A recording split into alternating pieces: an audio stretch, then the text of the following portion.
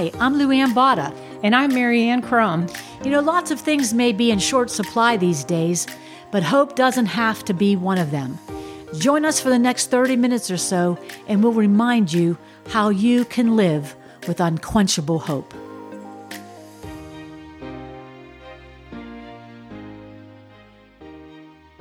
Hey, everybody. Lou Ann, my normal podcast buddy, is traveling some right now.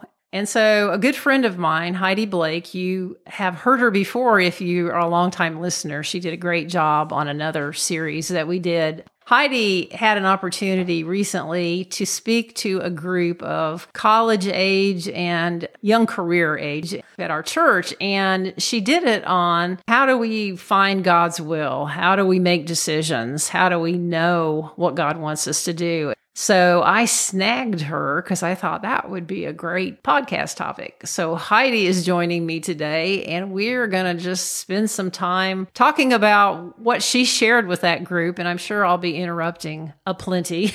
Anyway, Heidi, thank you for being here. I'm happy to be here. Yeah. Oh, that's a lie. I've drug her into all kind of things. No, she's a gifted communicator, so I'm looking forward to what she has to share. This topic of finding God's will, I guess it makes sense that you were talking to college age and young career because they're probably one of the age groups where they're most focused on that. But why exactly did you pick that subject? I just remember when I was in my late teens and early 20s, how stressful it was because it seemed like there were all these big life decisions that you have to make at that age. And you're just getting to the point where you're allowed to make your own decisions and someone else isn't making them for you.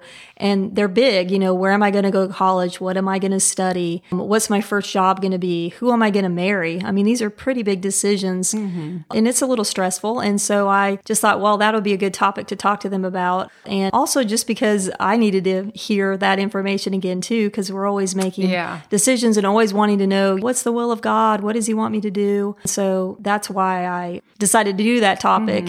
So what's a time in your life where you felt that intense pressure of, oh my goodness, I got to make this huge decision, and how in the world can I figure out what God wants me to do? I think we all have several moments like that in our lives, but the one that always really jumps out to me that I specifically remember clearly hearing, almost like God's voice, I guess you could say, in my spirit, was when I was making my first decision for a job. When I just had finished physical therapy school and I was applying to jobs, I think the first thing that I have to say is that I was involved in medical campus outreach, which is a Christian group at the school I was going to, and I was very stressed before I graduated and asked the leader of that group, what should I do about looking for jobs?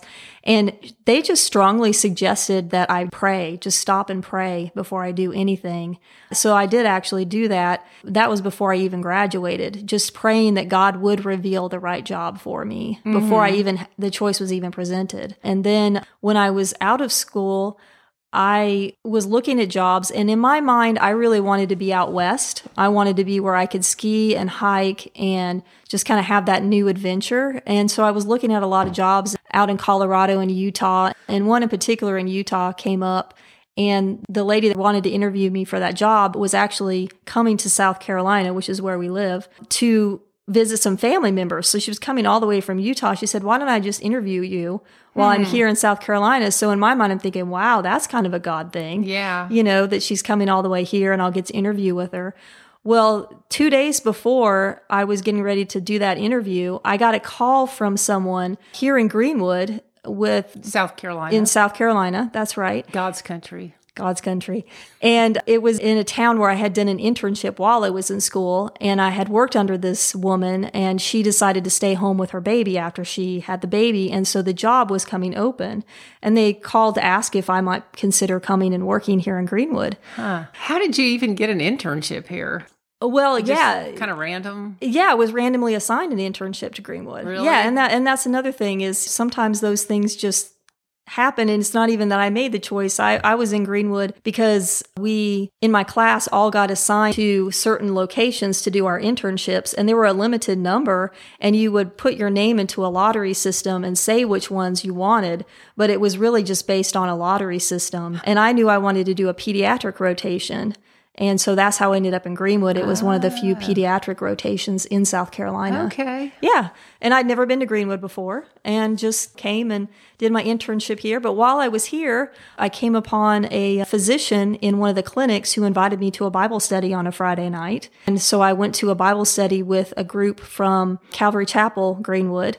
And I did that for the 8 weeks that I was here in town. I went to that Friday night Bible study that was led by a physician. And I also got involved with Church Northside Baptist while I was here in town. Mm-hmm. So I was very plugged in spiritually in the short amount of time that I was here in Greenwood. Mm-hmm. It actually was very easy to get plugged in. So that's how I ended up in Greenwood. Anyway. The Utah lady was coming. And I had been offered a job here in Greenwood.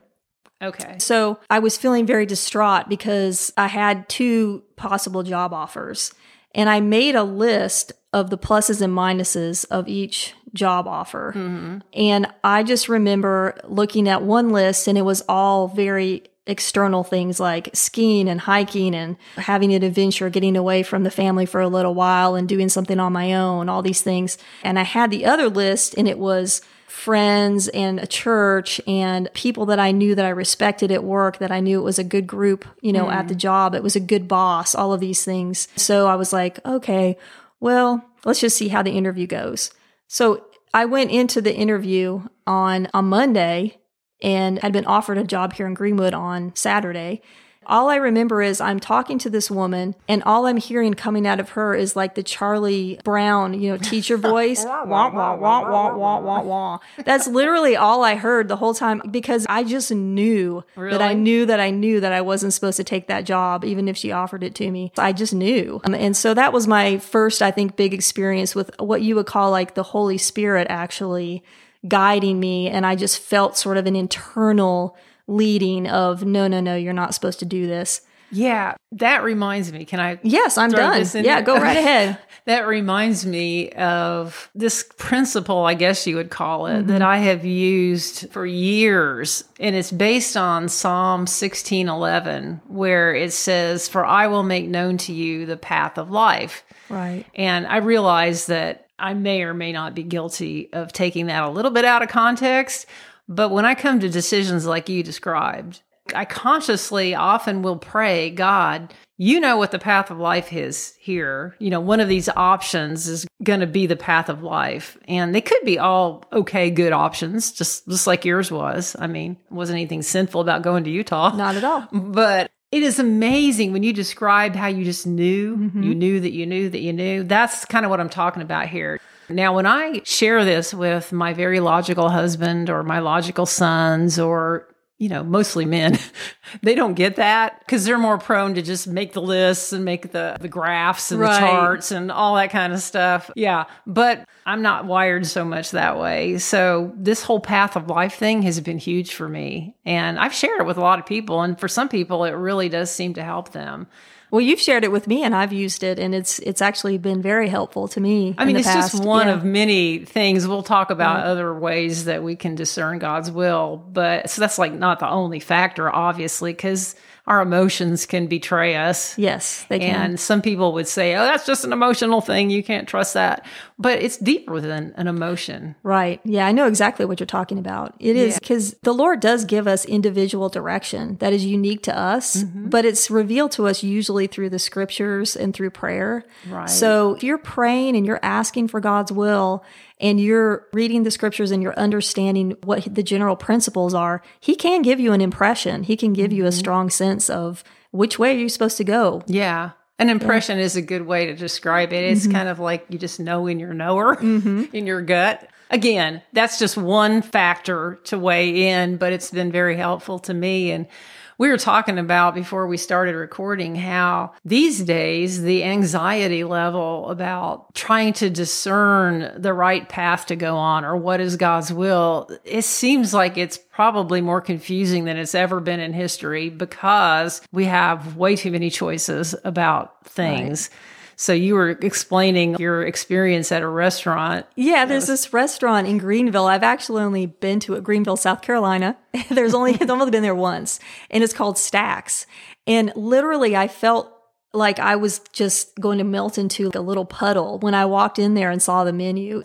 I feel like there's about 200 or 300 choices on the menu, and they're from every possible type of food you can imagine. It's not just Chinese food or just German food. It's like everything all together in one restaurant. And so I was just paralyzed. I just was like, I don't know what to decide because any of these foods could taste good, but which one's going to taste the best? Yeah. And it just is overwhelming. And I feel like that's a good way of sort of explaining what it's like to be, especially a young person in today's world, but any age. We have so many choices. It used to be that you basically were going to do whatever your father did for your job. You know, you were going to follow in his footsteps, or if you're a woman, you really had very limited options.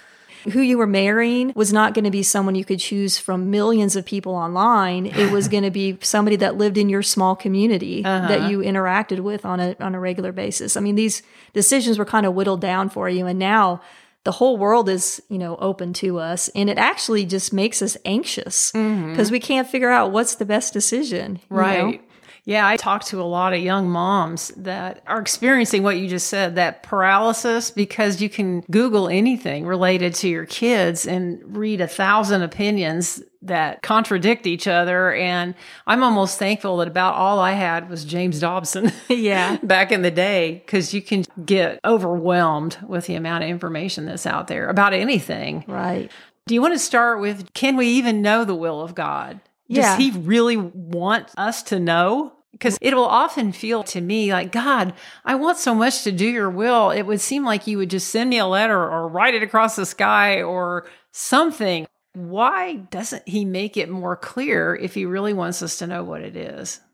Well, and I think you and I were talking about that for a minute before we started, and you were saying, you know, God is the same. He's been the same throughout all history, and he does want us to know his will, and he does reveal his will to us. And so that doesn't change. So even though the way we live today is different, he's never changed, and he's going to continue to tell us what his will is. And I think you had actually a couple of verses you were going to read. I do. Okay, well, one is in Ephesians chapter 5, and it's verses 15 through 17, and it says, "Therefore be careful how you walk, not as unwise men, but as wise, making most of your time, because the days are evil. So then do not be foolish, but understand what the will of the Lord is." To me, that verse is so much more relevant in 2023 than it probably was when it was written, because the evil that we're exposed to and the evil things that we can be enticed into seems like they've been multiplied. Going back to the idea of the people that just lived in a tiny little village or community, they weren't as exposed to so many different sinful options. And so this is talking about making the most of our time because the days are evil. Well, yes, the days are really evil these days. So we have to be careful. It says that right there, don't be foolish, but understand what the will of the Lord is. And he wouldn't tell us to understand what it is if he didn't make it possible for us to know. Right, exactly. And God also, in the scriptures, it says he's not the author of confusion. Yeah, that's a good point. He's not out there trying to confuse us. And he also says that he will be found by us when we search for him with all of our hearts. Yes. So he wants to be found. Of course, he wants us to know and do his will. That's the whole point of being a Christ follower, is that we are here to represent him as his ambassadors. An ambassador is always checking back with the government officials to say, what do you want me to communicate to these people in this foreign country that I'm living in as an ambassador? Right, right. All right, so why don't you start in on what you shared with that group, unless there's something else you want to say at the beginning. Well, first I'd like to read Matthew 6, because I think this kind of gets to the heart of the issue of finding God's will. In Matthew 6, Jesus is talking about... Y'all, if you saw the Bible she was reading out of, you'd be amazed. It's got the tiniest print I've ever seen in my life. And my 40-something-year-old eyes are not doing as well with this Bible anymore. So in Matthew 6, Jesus is talking about anxiety and being anxious. And in verse 25, he says, "Therefore I tell you, do not worry about your life, what you will eat or what you will drink, or about your body, what you will wear." And then he goes on to talk about how even though the birds of the sky don't sow or reap, that he takes care of them. And then he talks about wildflowers and how God takes care of them, even though they don't spin thread for their clothing. And then he talks about the grass of the field. So God takes care of all these things. And then he says, if that's how God clothes the grass of the field, which is here today and thrown into a furnace tomorrow, won't he so much more do for you, you of little faith? Don't worry, saying, what will we eat? What will we drink? What will we wear? For the Gentiles eagerly seek all these things, and your heavenly Father knows that you need them. But seek first the kingdom of God and his righteousness, and all these things will be provided for you. Therefore, do not worry about tomorrow, because tomorrow will worry about itself. Each day has enough trouble of its own. And I like this verse because I feel like it gets to the heart of the issue, which is we're worried about the future. And that's why we are trying to figure out what decision we can make that will make sure that we're provided for in the future, that we have what we need in the future. We want our needs to be provided for. And we're thinking about how we can do that instead of trusting God and seeking him first. Because he says, seek me first, and I'll take care of all of that other stuff for you. Yeah. And we're really supposed to be pursuing the heart of God and pursuing his righteousness, not worrying about tomorrow and not worrying about how things are going to work out. Because usually when we're worrying about how things are going to work out, we're worrying about how it's going to feel to us and not even necessarily whether it's a good or a bad thing in God's eyes. I think our flesh naturally, our top priority is always that we're happy, that we make ourselves happy and comfortable. And yet what God has called us to do is to follow Jesus. Right. And when Jesus would approach people with that, he described it as take up your cross and follow me. He didn't try to sell it as this is just going to be the easiest, most comfortable gig you'll ever do. It was no, take up your cross, which immediately people in that day would recognize that's like take up your electric chair. It is. You know, take up your gas chamber because Right. you're dying to your will and trying to find his. We're called to follow him. That means he's going first. He's ahead of us and we're following him. And we're usually all wrapped up, like you said, in what should I do? Which house should I buy? Where should I live? What about this relationship and this relationship? Issues that are important, but we forget that whole thing of, well, I'm supposed to be following Christ, seeking him as a person, spending time with him and trusting that he's going to lead us. He's going to lead us into where we're supposed to go. Right. Yeah. Exactly. Yeah, And pursuing him is different than pursuing answers. yes. The answers come as a result, a byproduct of pursuing him. Right, because it's a relationship. And so when you're pursuing someone in a relationship, you're not basically running around quizzing them all day long. You're actually just spending time with them and getting to know them and knowing their character. And if you spend a lot of time in the scriptures and you know the Lord, it becomes very clear to you what he would want. Just like if you spend a lot of time with a spouse or a friend, you spend enough time with that person, and when someone says, would they like this or would they like that? I mean, it's like an instantaneous answer. You know. That's good. I think if I heard a lot of my prayers played back to me, I would sound very much like that 4 or 5-year-old who's always saying, where are we going now? What are we going to do? Why are we doing this? Why are you doing that? When is this going to happen?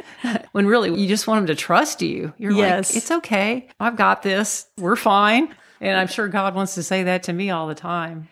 But there are times when we really do need direction. And I thought of the verse in James that I count on this verse a lot in my own life, but I also share it a lot with other people when I'm doing counseling. And James chapter 1, verse 5, if any of you lacks wisdom, let him ask God, who gives generously to all without reproach, and it will be given him.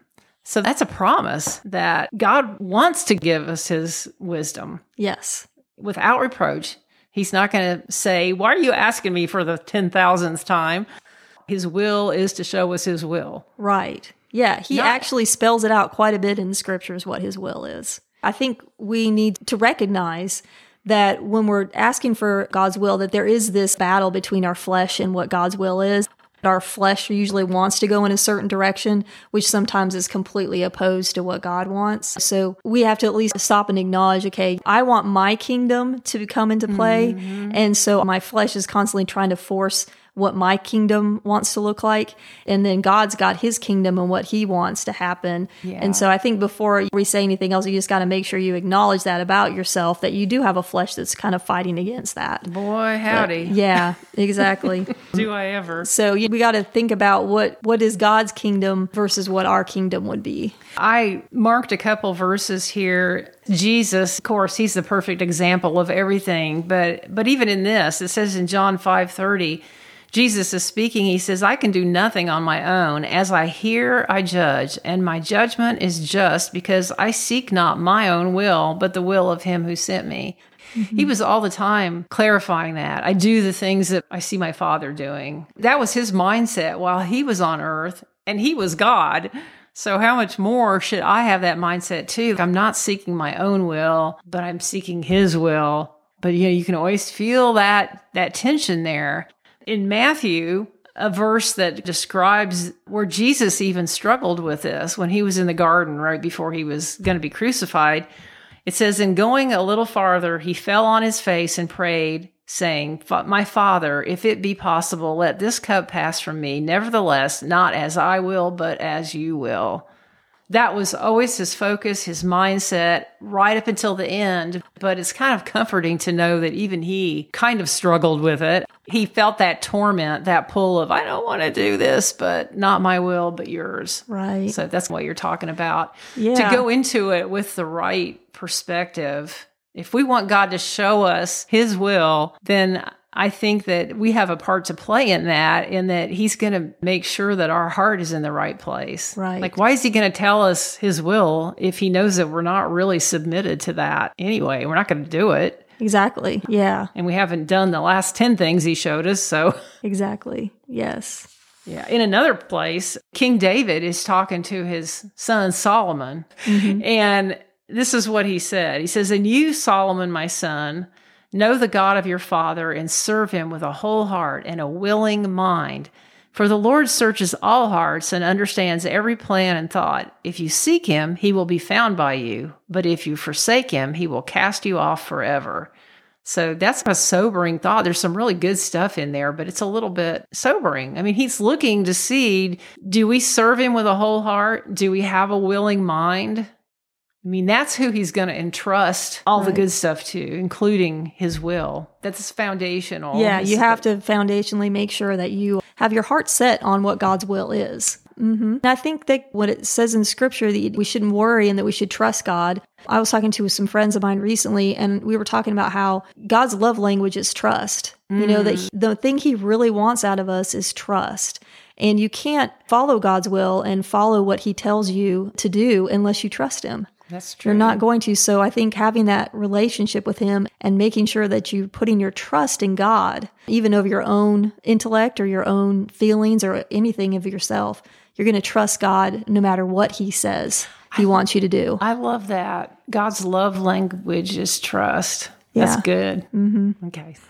I will never get a tattoo, but if I were going to get one, that might be a good contender. He wants us to trust him. That's how we show that we love him. And you can't follow his will or his plan unless you trust him. Mm-hmm. Mm-hmm. Yeah, Luann and I often cite 2 Chronicles 16:9 about how his eyes search to and fro, that he might find a heart that's fully his. He's looking for people that understand that. Mm-hmm.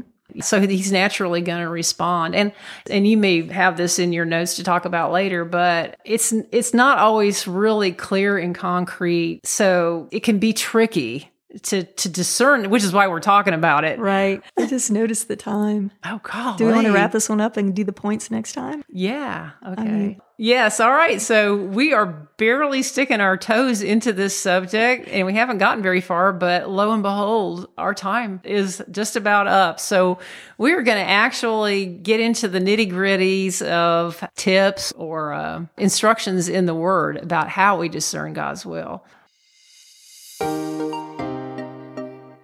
Thanks for joining us today. If this podcast encouraged you, it might encourage someone else too. So please share it and share some hope.